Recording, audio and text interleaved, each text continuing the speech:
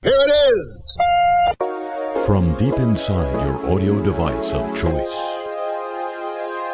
I'm undergoing self-isolation. Ooh, it's the only way to be. Just for the lack of stimulation. Ooh, so come self-isolate with me.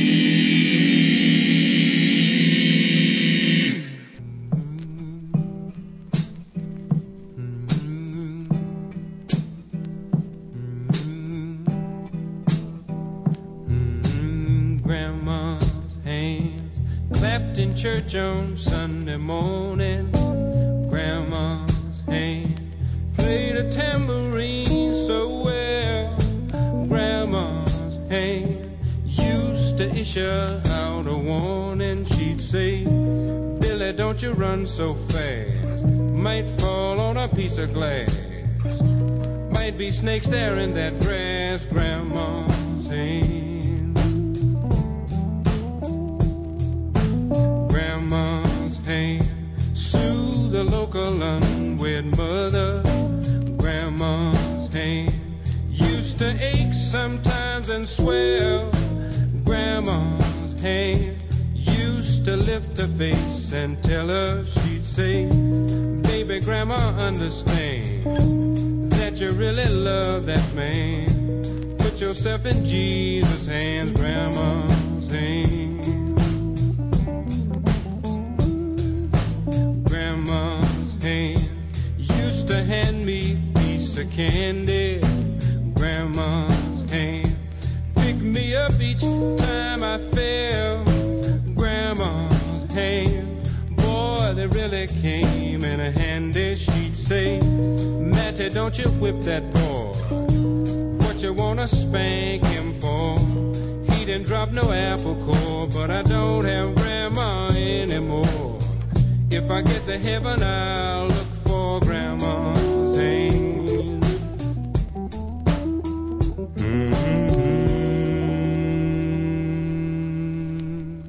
Remembering some of the artists taken from us by COVID-19 this week. And from the Edge of America, I'm Harry Shearer. Welcome you to this edition of the show. And now, ladies and gentlemen, we've got the ultra-modern knack of getting oil from the deepest crack. So give the boys just a bit of slack and say a hearty what the frack. you can't say that on the radio, can you? You know, if you've been listening to this program, that nothing is as short-lived as a fracking well. Most of the stuff comes out in the first year, but they got to go dig some new wells.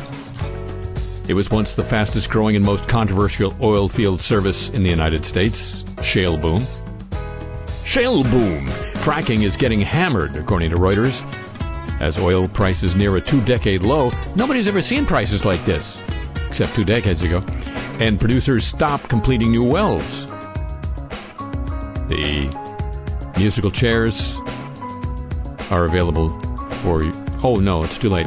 Fracking companies, which pump water, sand, and chemicals into wells to release trapped oil and gas. Oh, God, trapped oil and gas! Help turn the U.S. into the largest oil producer in the world, and just at the right time for the planet. The business became despised by environmentalists. Now, with oil prices falling below the cost of production, oil and gas producers are canceling contracts and forcing providers to idle their giant pumps and vats of chemicals. They've idled their vats. An estimated 31 hydraulic fracturing fleets, 11% of those currently operating, were turned off in the last week. That's from data provided by a consultancy called Primary Vision.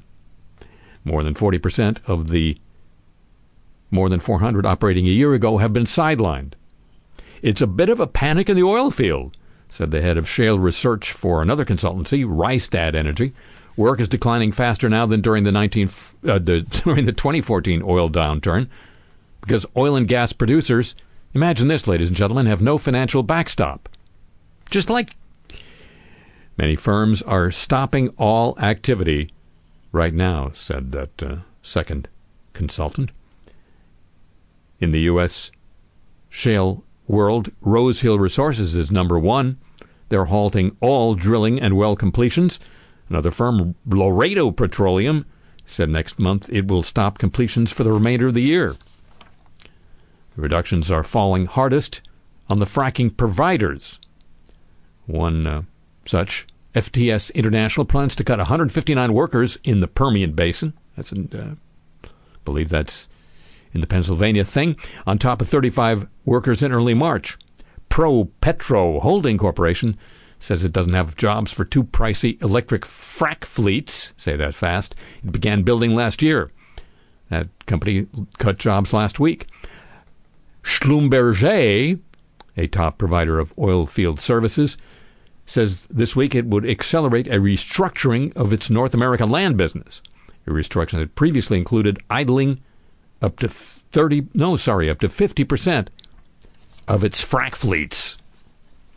That sounds like a TV series for the modern age, doesn't it? Frack fleet. What? They're shutting the frack down. My favorite headline of the week, I don't do this a lot, maybe the first week. So we haven't got the plaques plated up yet, and the silver cup has yet to be welded. But headline of the week from The Guardian in Britain, giant leap for toad kind. It's what happens when man temporarily relinquishes a bit of his dominion.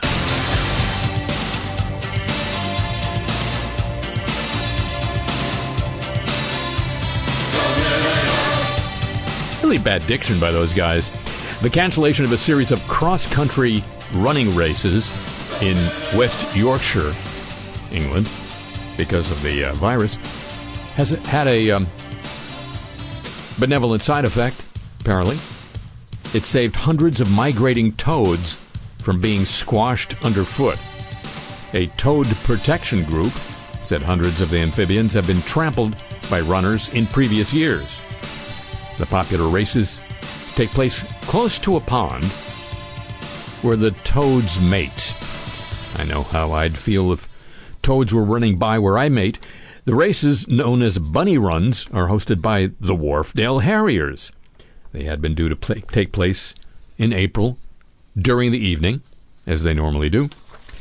The evening is when the toads mate, and so instead of the course is on an uneven ground.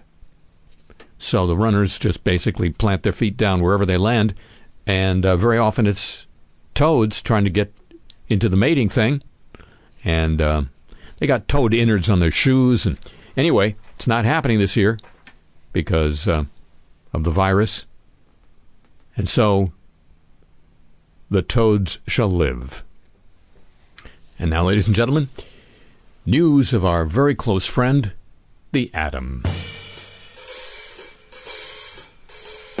Clean, safe, too cheap to meet. Safe, cheap, too cheap to meet. Cheap, safe, too safe to meet. Safe, too safe to meet. Well, guess who's lacking in protective gear? Yes, but also the workers at Fukushima, as they need them daily, the protective gear, for years to guard against radiation. Wouldn't you figure? Shipments temporarily stopped coming in, according to the Associated Press, although an alternative supplier was later found, according to TEPCO, which runs Fuke. They ran it into the ground, apparently. The 4,000 workers at the plant cannot always practice social distancing, as they must come close to each other to carry out cleanup work, according to spokesman Joji Hara. To reduce the possibility of infection, workers have been forbidden from riding on public transport. When eating at the cafeteria, they can't sit facing each other, and their temperature should check daily. We're involved in decommissioning work that can't ever stop, and so we're taking every precaution we can, said Hara. can't ever stop or otherwise. TEPCO estimates that $12.6 billion will be needed over 12 years. That's about $1 billion a year. I just did that math in my head to remove melted nuclear fuel from reactors at Fuke number 1. TEPCO's announcement on March 30th covers only 2 of the 3 reactors that suffered meltdowns. No estimate was attempted for the cost of the number 1 reactor and the removal of the fuel there. The situation at that reactor is the most difficult among the 3 reactors, and TEPCO officials are still struggling to come up with a plan for removing the debris from within. That's what they always say. Look within. Sandbags. Now, sandbags, they can't hurt you. Sandbags were placed as an emergency measure to lower radiation levels of contaminated water. Now, that's at Fuke. Not just any sandbags. Now they turn out to be so highly radioactive they pose an obstacle to the decommissioning of Fuke number 1. That's according to the Asahi Shimbun. A recent survey showed that the materials are in such a hazardous state that TEPCO is having to postpone its plan to discharge the contaminated water. That plan basically was to dump it in the ocean. I mean, it's a plan. It's a plan. You had a plan for that. The sandbag should be removed, but that will not be so simple, said an official of Japan's Nuclear Regulation Authority. TEPCO is struggling to find ways to safely remove 28 tons of sandbags in the basements of 2 buildings near the number 1 and number 3 reactors, where that triple meltdown occurred. Triple meltdown for a Sunday afternoon. They were packed with a mineral called zeolite to absorb radioactive cesium. But they are emitting, not absorbing, radiation levels of up to 3 to 4 sieverts an hour. That would kill half of the people exposed to the high rating for an entire hour. The other half, some itching. Some itching. Soon after the nuclear crisis began to unfold, TEPCO used the 2 buildings as substitutes for tanks. They wanted to temporarily store a huge volume of heavily contaminated water produced on the plant site. In doing so, the zeolite-packed sandbags were installed on the floors of the building's basements to absorb radioactive substances in the water. Interest in the sunken sandbags waned as the years passed, but the issue surfaced again December a year ago when TEPCO bothered to measure some radiation levels in the 2 buildings' basements in preparation for removing the radioactive water there. Significantly high radiation levels were detected just above the floors. A zeolite sample collected from the sandbags recorded a cesium concentration of about 130 million becquerels per gram. You can do that in your head, can't you? TEPCO has been forced to delay the water removal at the 2 buildings to fiscal 2023 or later, or fiscal later. It initially planned to finish the process by now. If it doesn't have countermeasures in place when the water is released, the highly radioactive sandbags will be exposed to air. And then the fun begins. TEPCO is now weighing ways to safely dispose of the contaminated materials. One idea, suck up the zeolite. That's just good practice anyway. Suck up the zeolite from floors above ground and store it in other receptacles. I said receptacles. And because that won't be another problem later on that they'd have to. And the other idea is to pack the material in different containers in water for temporary storage. So again, save it for later. Officials acknowledge those measures will not eliminate all safety risks. I think it goes without saying. But they said it. And Dateline Albuquerque, the U.S. government's efforts to clean up Cold War-era waste from nuclear research and bomb-making at federal sites around the country has lumbered along for decades, according to the Associated Press. But now, fallout from the pandemic is resulting in more challenges, as America's only underground repository for nuclear waste finished ramping down operations this week to keep workers safe. Apparently that's something that doesn't have to continue no matter what, unlike TEPCO. Over more than 20 years, tons of waste have been stashed deep in the salt caverns that make up the southern New Mexico site. Until recently, several shipments a week of special boxes and barrels packed with lab coats, rubber gloves, tools, and debris contaminated with plutonium is why, and other radioactive elements were being trucked to the remote facility from South Carolina, Idaho, and other spots. I would wonder where those other spots are, but I would be taking my eye off the ball. That is grinding to a halt. Shipments to the desert outpost will be limited for the foreseeable future while work at the country's national labs and defense sites shift to only those operations considered, quote, mission critical. Officials, close that quote. Officials at the Waste Isolation Pilot Plant, the WIP, warned New Mexico regulators in a letter that more time would be needed for inspections and audits and that work would be curtailed or shifts would be staggered.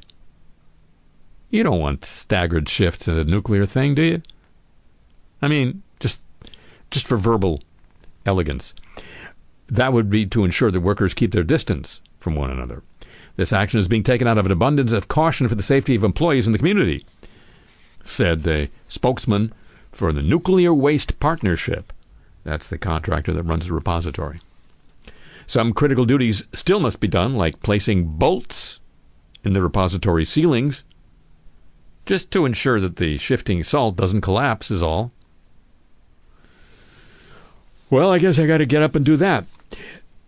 Some work related to cleanup is ongoing, such as radiological surveys, inspections of hazardous waste storage facilities, and maintenance of an early notification system designed to protect drinking water supplies is all. Clean, cheap, safe. Too early to drink. Our friend the atom.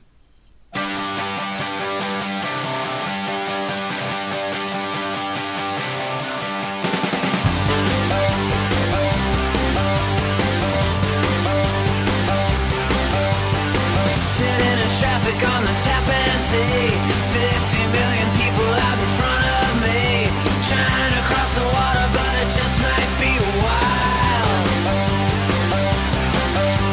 Rain's coming down, I can't see a thing. Radio's broken, so I'm whistling. New York tonight feels like 100 miles. It's not right, it's not fair. We still don't mess, and you still don't care. I go to work, I come back home, but you're still gone, and I'm still alone. And the little red light's not blinking. No, no, the little red light's not blinking. No, no, the little red light's not blinking on that big black plastic Japanese cordless phone. Oh no. Oh no.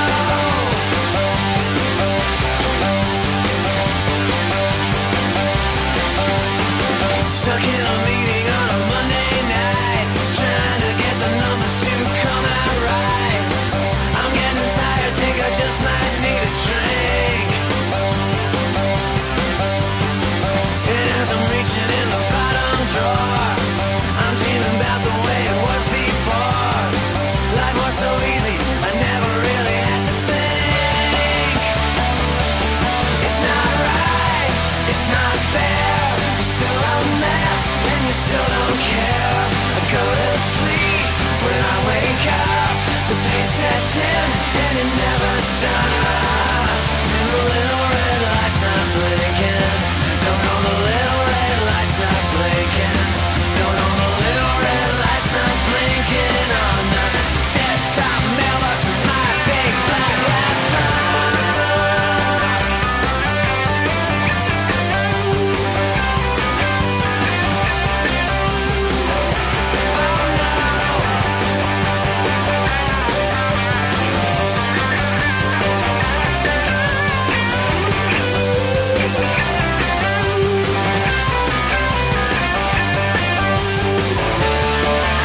It's not right, it's not fair. You're still a mess, and you still don't care. I go to work, I come back home, but you're still gone, and I'm still alone. Oh, and the little red light's not blinking. No, no, the little red light's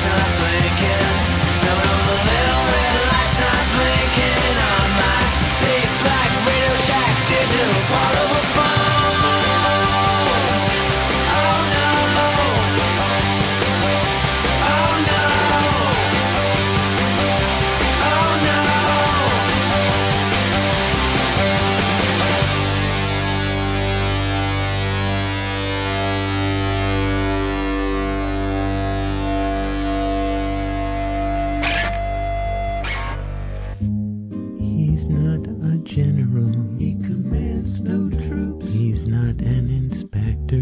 He peeks at no stoops. He's an inspector general. Oh, no. Oh, yeah. All right. Take your word for it. Ladies and gentlemen, news of inspectors general. They are in the news this week, not just on this program. Isn't that wacky?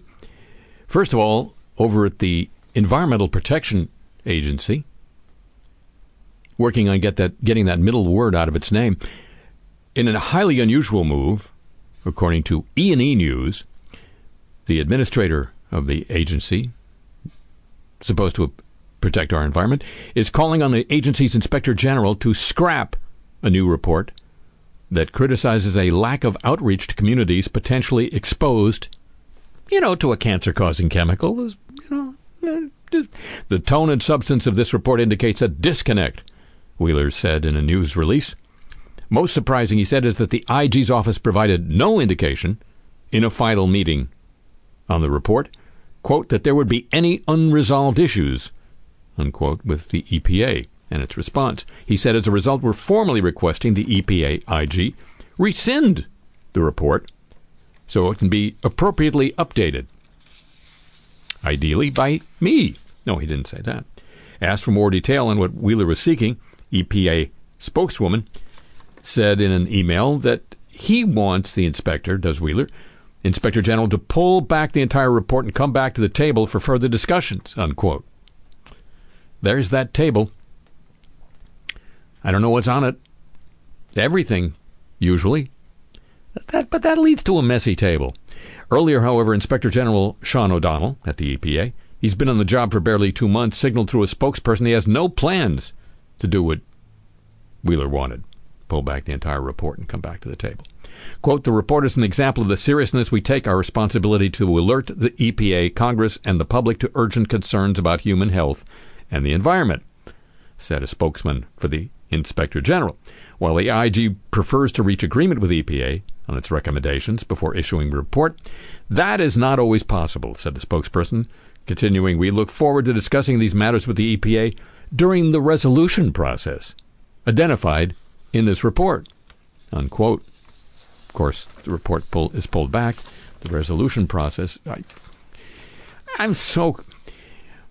Now, even more prominently, at 10 p.m. Friday night, President Trump sent a letter to Congress in which he said he's firing the Inspector General of the Intelligence Community, Michael Atkinson.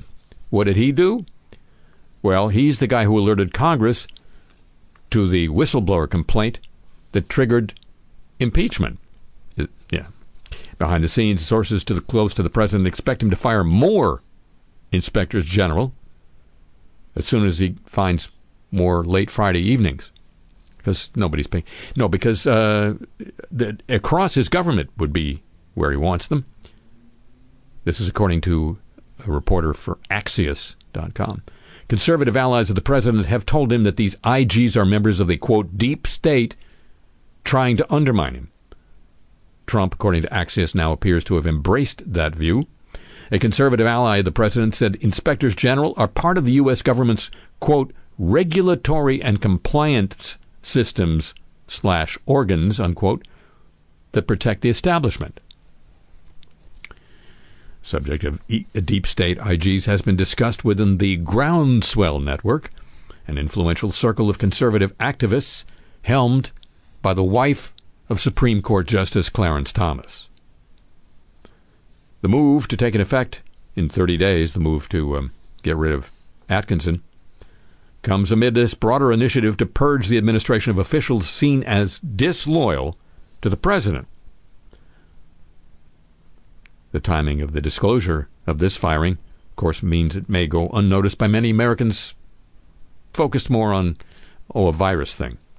Trump also this week nominated Brian Miller to be Special Inspector General for Pandemic Recovery at the Treasury Department. Miller has been a senior White House associate counsel. How can you be a senior associate? There's just will the head of the title department fix this? The Wall Street Journal reports the new position, that Inspector General for Pandemic Recovery, was created by Congress in that big stimulus bill that passed recently. Congress inserted that provision. The president issued a signing statement saying, I'm not sure about that. The position is intended to watch over how $500 billion earmarked for loans to business ends up being spent. I think Trump at one point said, I'll be the oversight. Be the oversight and the undersight. Newest of Inspectors General, ladies and gentlemen, a copyrighted feature of this podcast. And speaking of, did I mention President Trump? Some journalists have now taken to amassing a timeline of the last 2 or 3 months, the history of the coronavirus experience in the United States, because it has become a subject of controversy. The president claiming that he was among the earliest to do anything about it, having closed the door to Chinese passengers fixing to fly into the United States. Other things weren't done early, certain critical voices point out. But they're nasty people.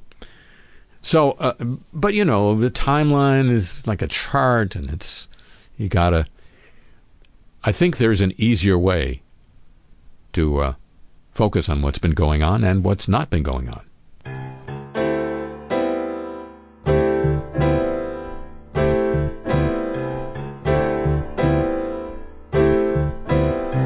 Whole month of February, it's under control. Just a few cases, then we rock and we roll. The market's like a rocket. It's on Twitter and Reddit. You can call me crazy, but I'm taking credit. Corona's just a neighborhood in Queens. We're number one, not some poop hole like Haiti. People keep watching when you do a 180. 180. Now it's early March. Whole other story. I'm hearing incredible, scary and gory. Our beautiful companies are helping with supplies, but the markets are tanking. Is this how my campaign dies? I'm taking no responsibility at all.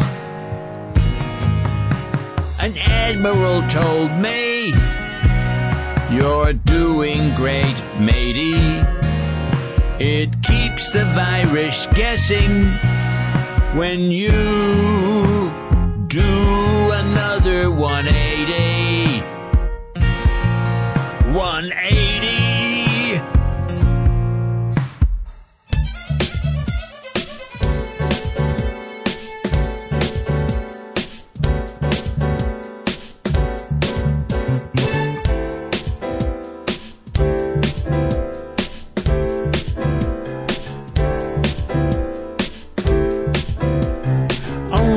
End of March, a week's enough of that.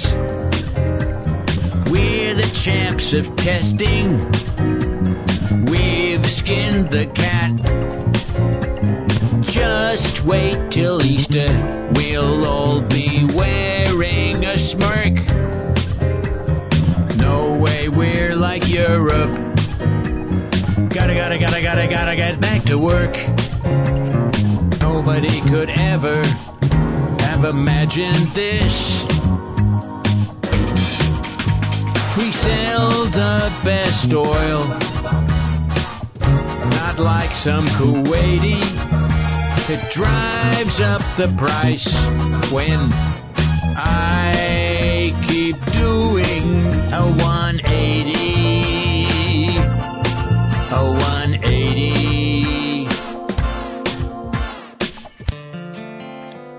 Now we're in April. I'm no man's fool. They showed me such bad figures. I was so good in school.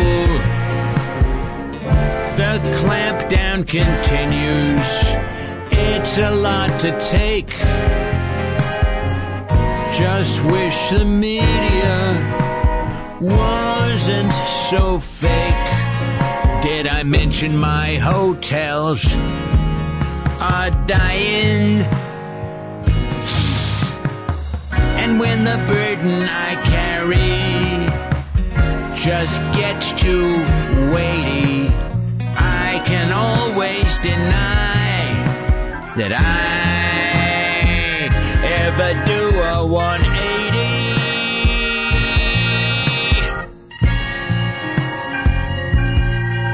I know some people say that we're in a kind of spiral, but a big part of leadership is going viral.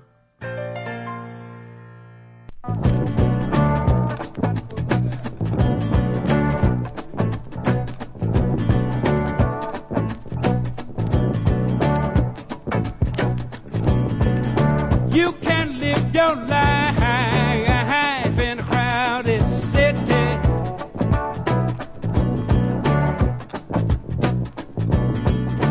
You can walk along a crowded street.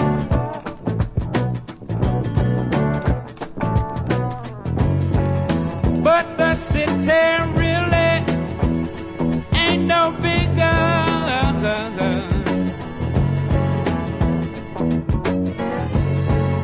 than the friendly people that you meet.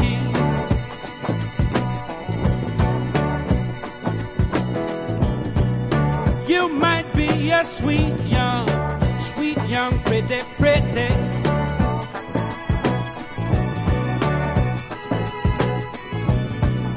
At the dances, you can't keep your seat.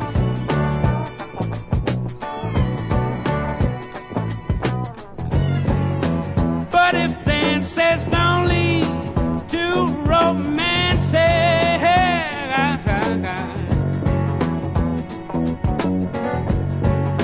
you might as well be born with two left feet.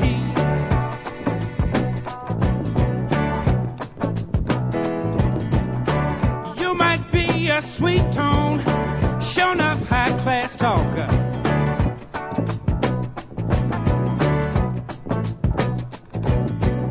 You might be a stone expert at kissing.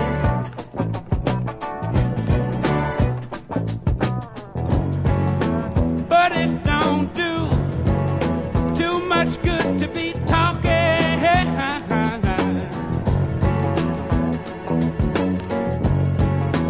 Brother, when there ain't nobody listening.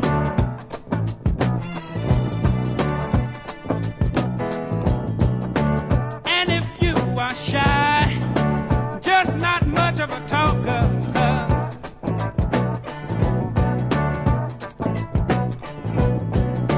don't impress the people that you meet.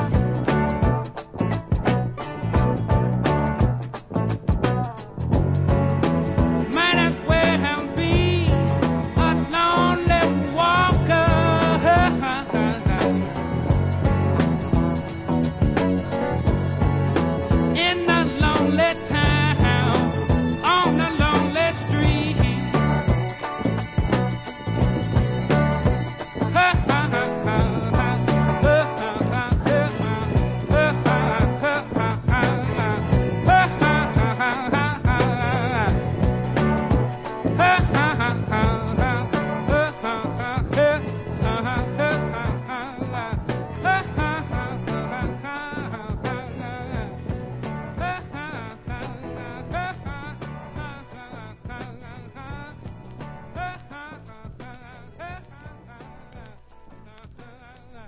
And now, ladies and gentlemen, the apologies of the week. Wouldn't you think? I do. We're so sorry. So, first of all, the lion's share of apologies this week would be COVID apologies. And here we go. An employee at a gold mine in Aboriginal territory of Canada is in hot water after joking about infecting the Arctic territory with COVID-19. The territory is doing everything it can to keep the global outbreak from breaching its borders. So far it is COVID-19 free. Chief Public Health Officer of Nunavut says it's not a laughing matter. Quote, like many people, I was very uncomfortable and less than happy with that post. I did see the original Facebook post and was upset by it, unquote.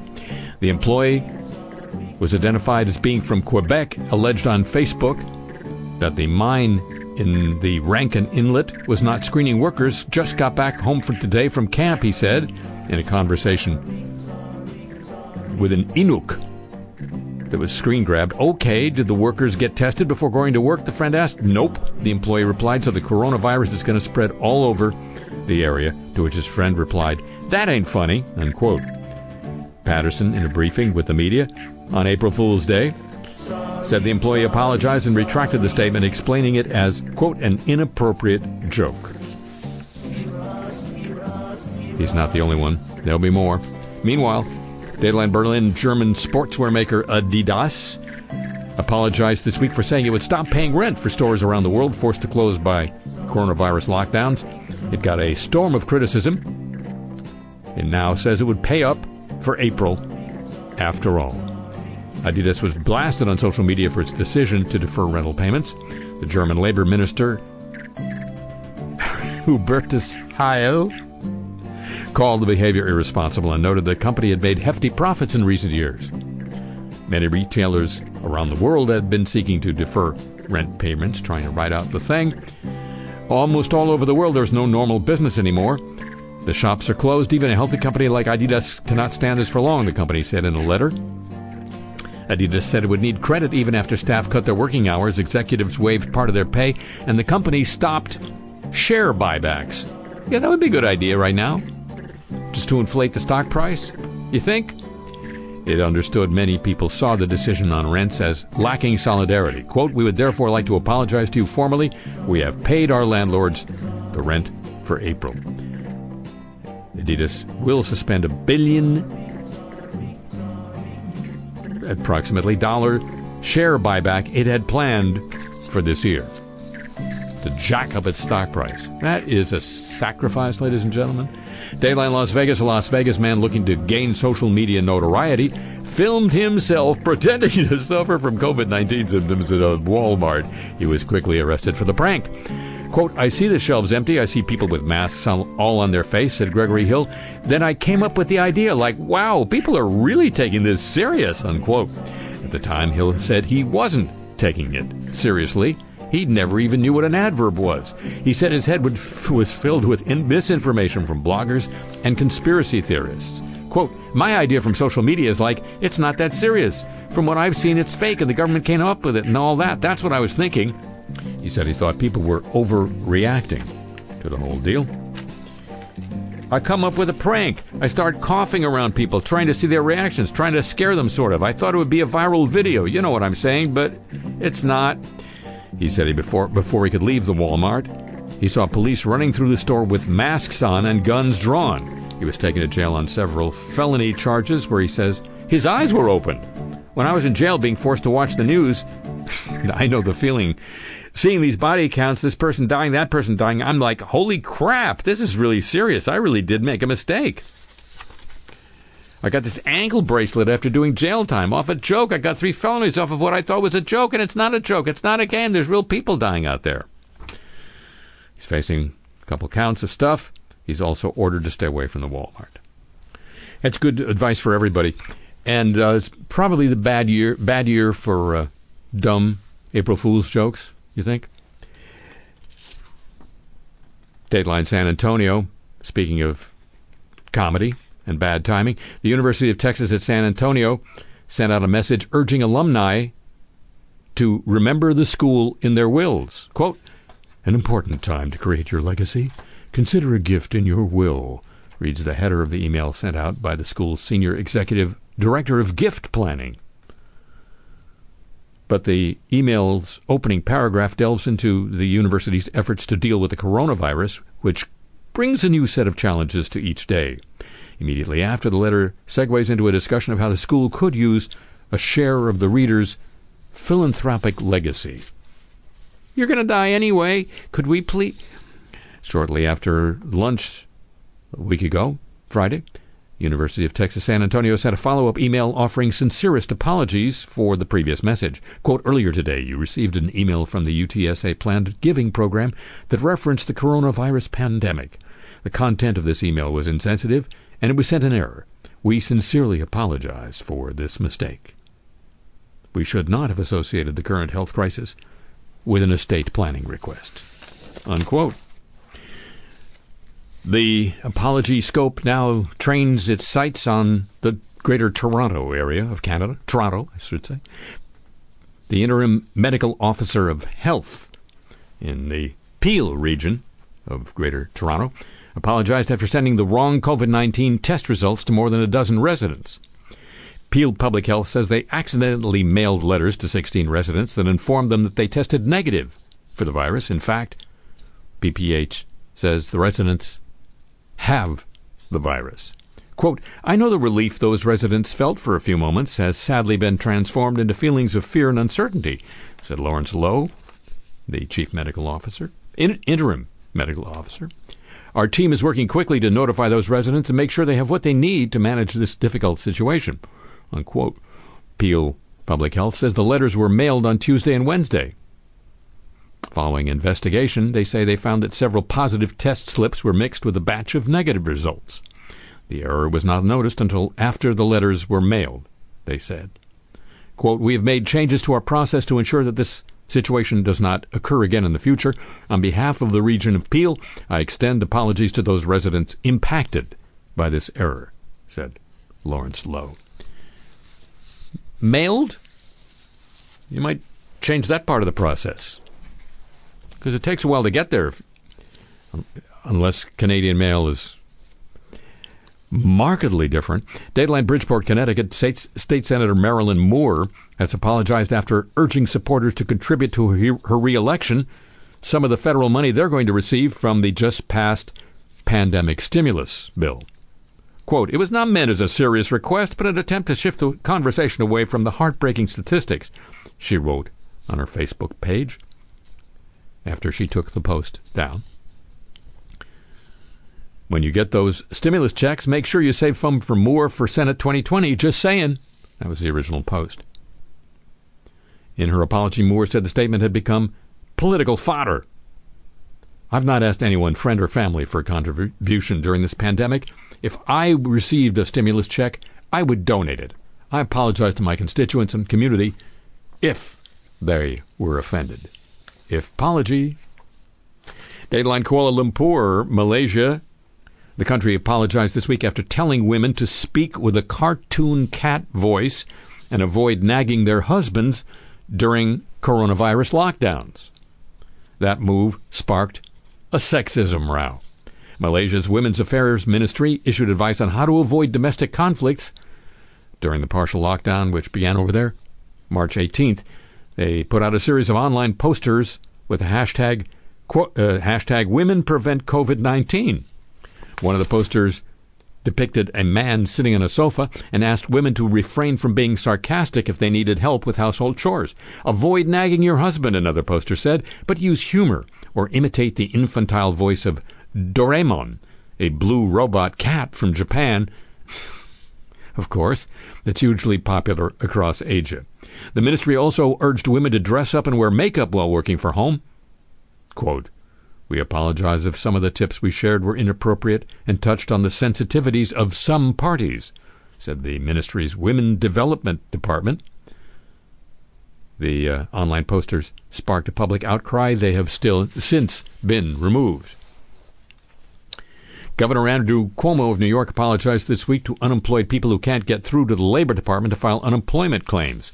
I apologize for the pain. It must be infuriating to deal with, Cuomo said at the end of his daily briefing. He said the Labor Department's website keeps crashing because hundreds of thousands of people are trying to use the site. The office had 8 million calls last week. Unemployed workers across New York State are trying desperately to talk to a representative in the state Labor Department to file claims. The frustration is leaving hundreds of people in tears, running out of money, sheltering from the coronavirus, and unable to reach a human voice to start claiming benefits. Some people say they're dialing the state's unemployment phone number hundreds of times a day with no success. He said companies are working to improve the technology. Try the mail. It seems to work in Canada. The department has dedicated 700 people to help with unemployment claims. They've also set up a staggered system for people to call based on the first letter of their last names. Labor Department is working to change the system so that more people who file online will not also have to call the department to finalize the claim. This would be about the time to do that. Ooh, he went falsetto on me.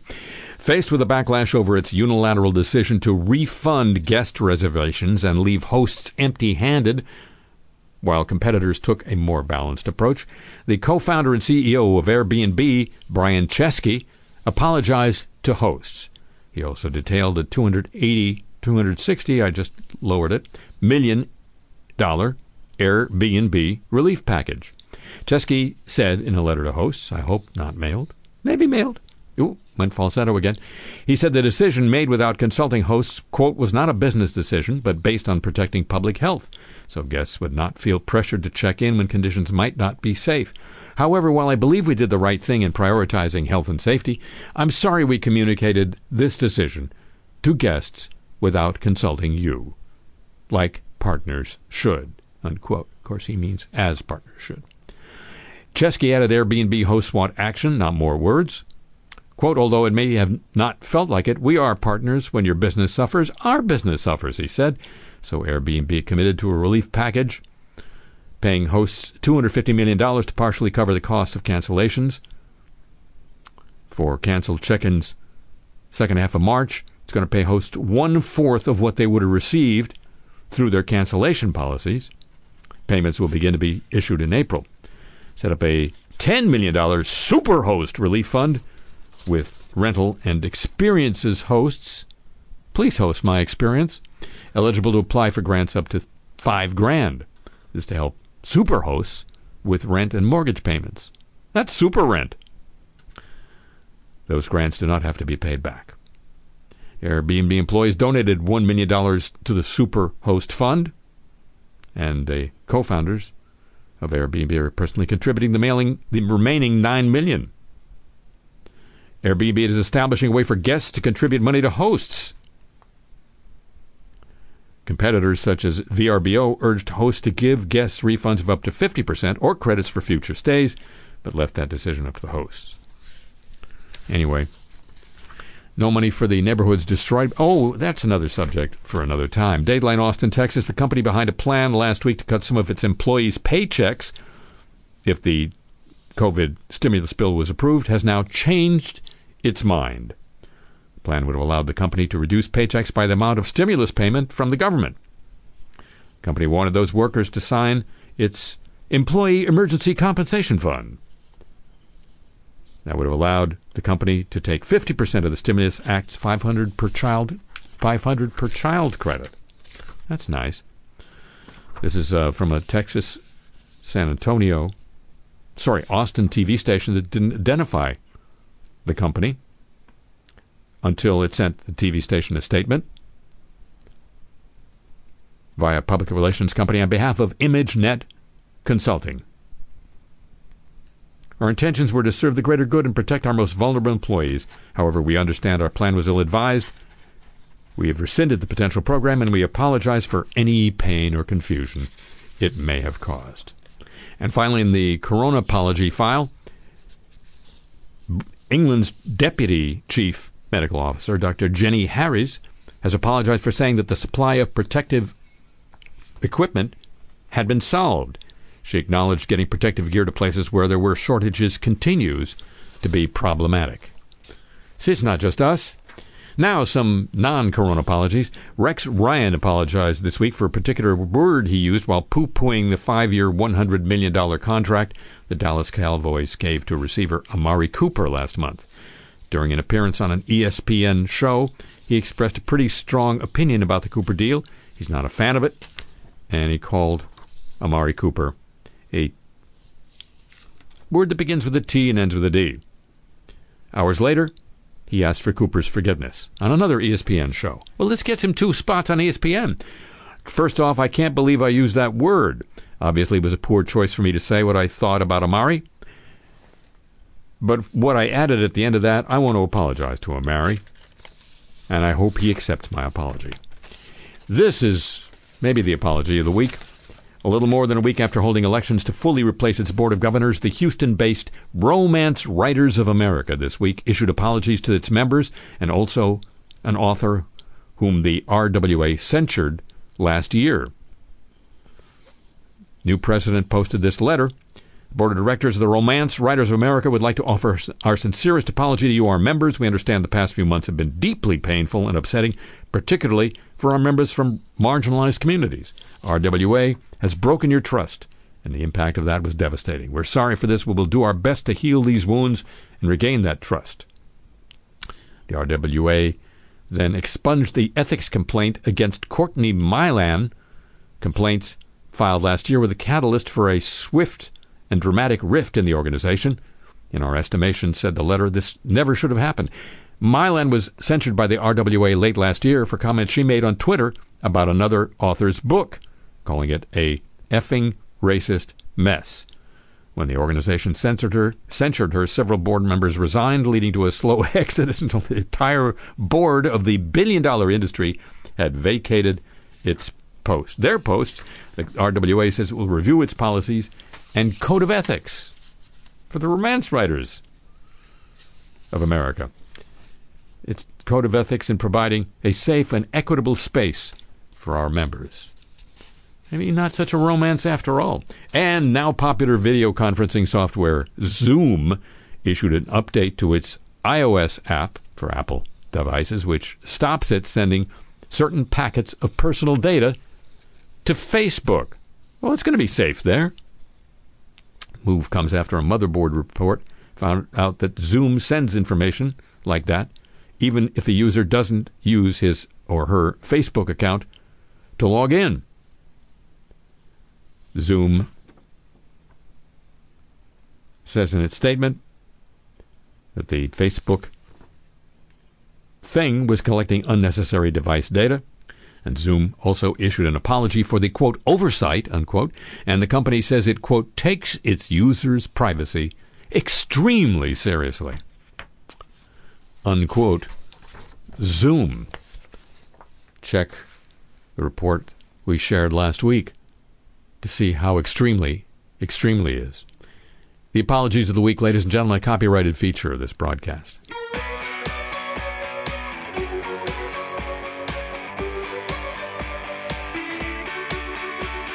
Seth Shapiro got his law degree. He moved to Brooklyn from Schenectady, 93. Got some clients in the food industry. He says it's not the money, it's the recipes. He calls his mom, says he's doing fine. She's got somebody on the other line. Puts Coldplay on, pours a glass of wine, curls up with a book about organized crime.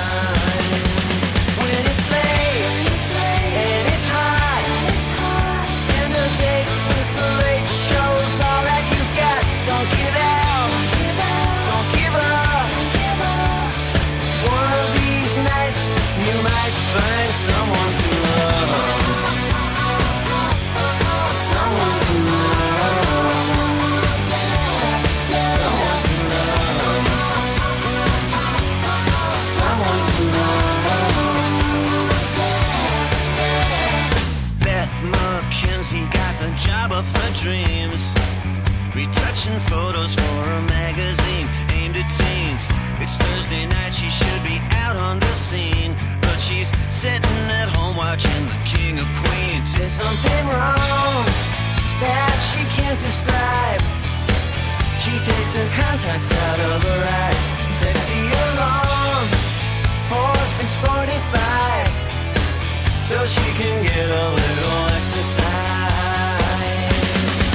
When it's late and it's hot, and an hour in the shower is the best that you got. Don't give out, don't give up. One of these nights you might find someone to love, someone to love, someone to love, someone to love. And you're not the only one who's lonely.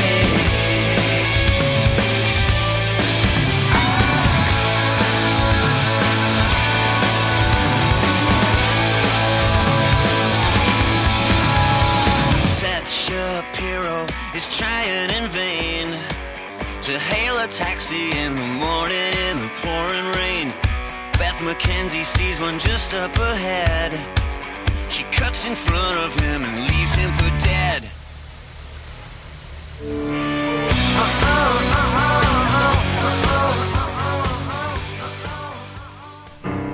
Well, ladies and gentlemen, that's going to conclude this ultra self-isolating edition of the show. Back next week, same time on the radio, whenever you want it on your audio device of choice. To the show chapeau, to the San Diego desk, to Pam Halstead, and to Thomas Walsh at WWNO New Orleans for help with today's broadcast. You can find the email address for this program at harryshearer.com, and I'm on Twitter at the Harry Shearer.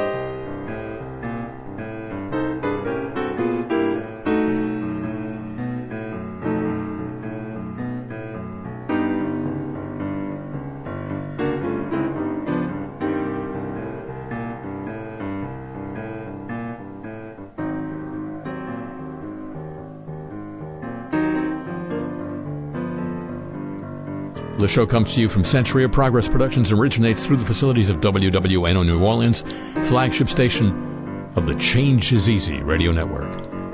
So long from the home of the homeless.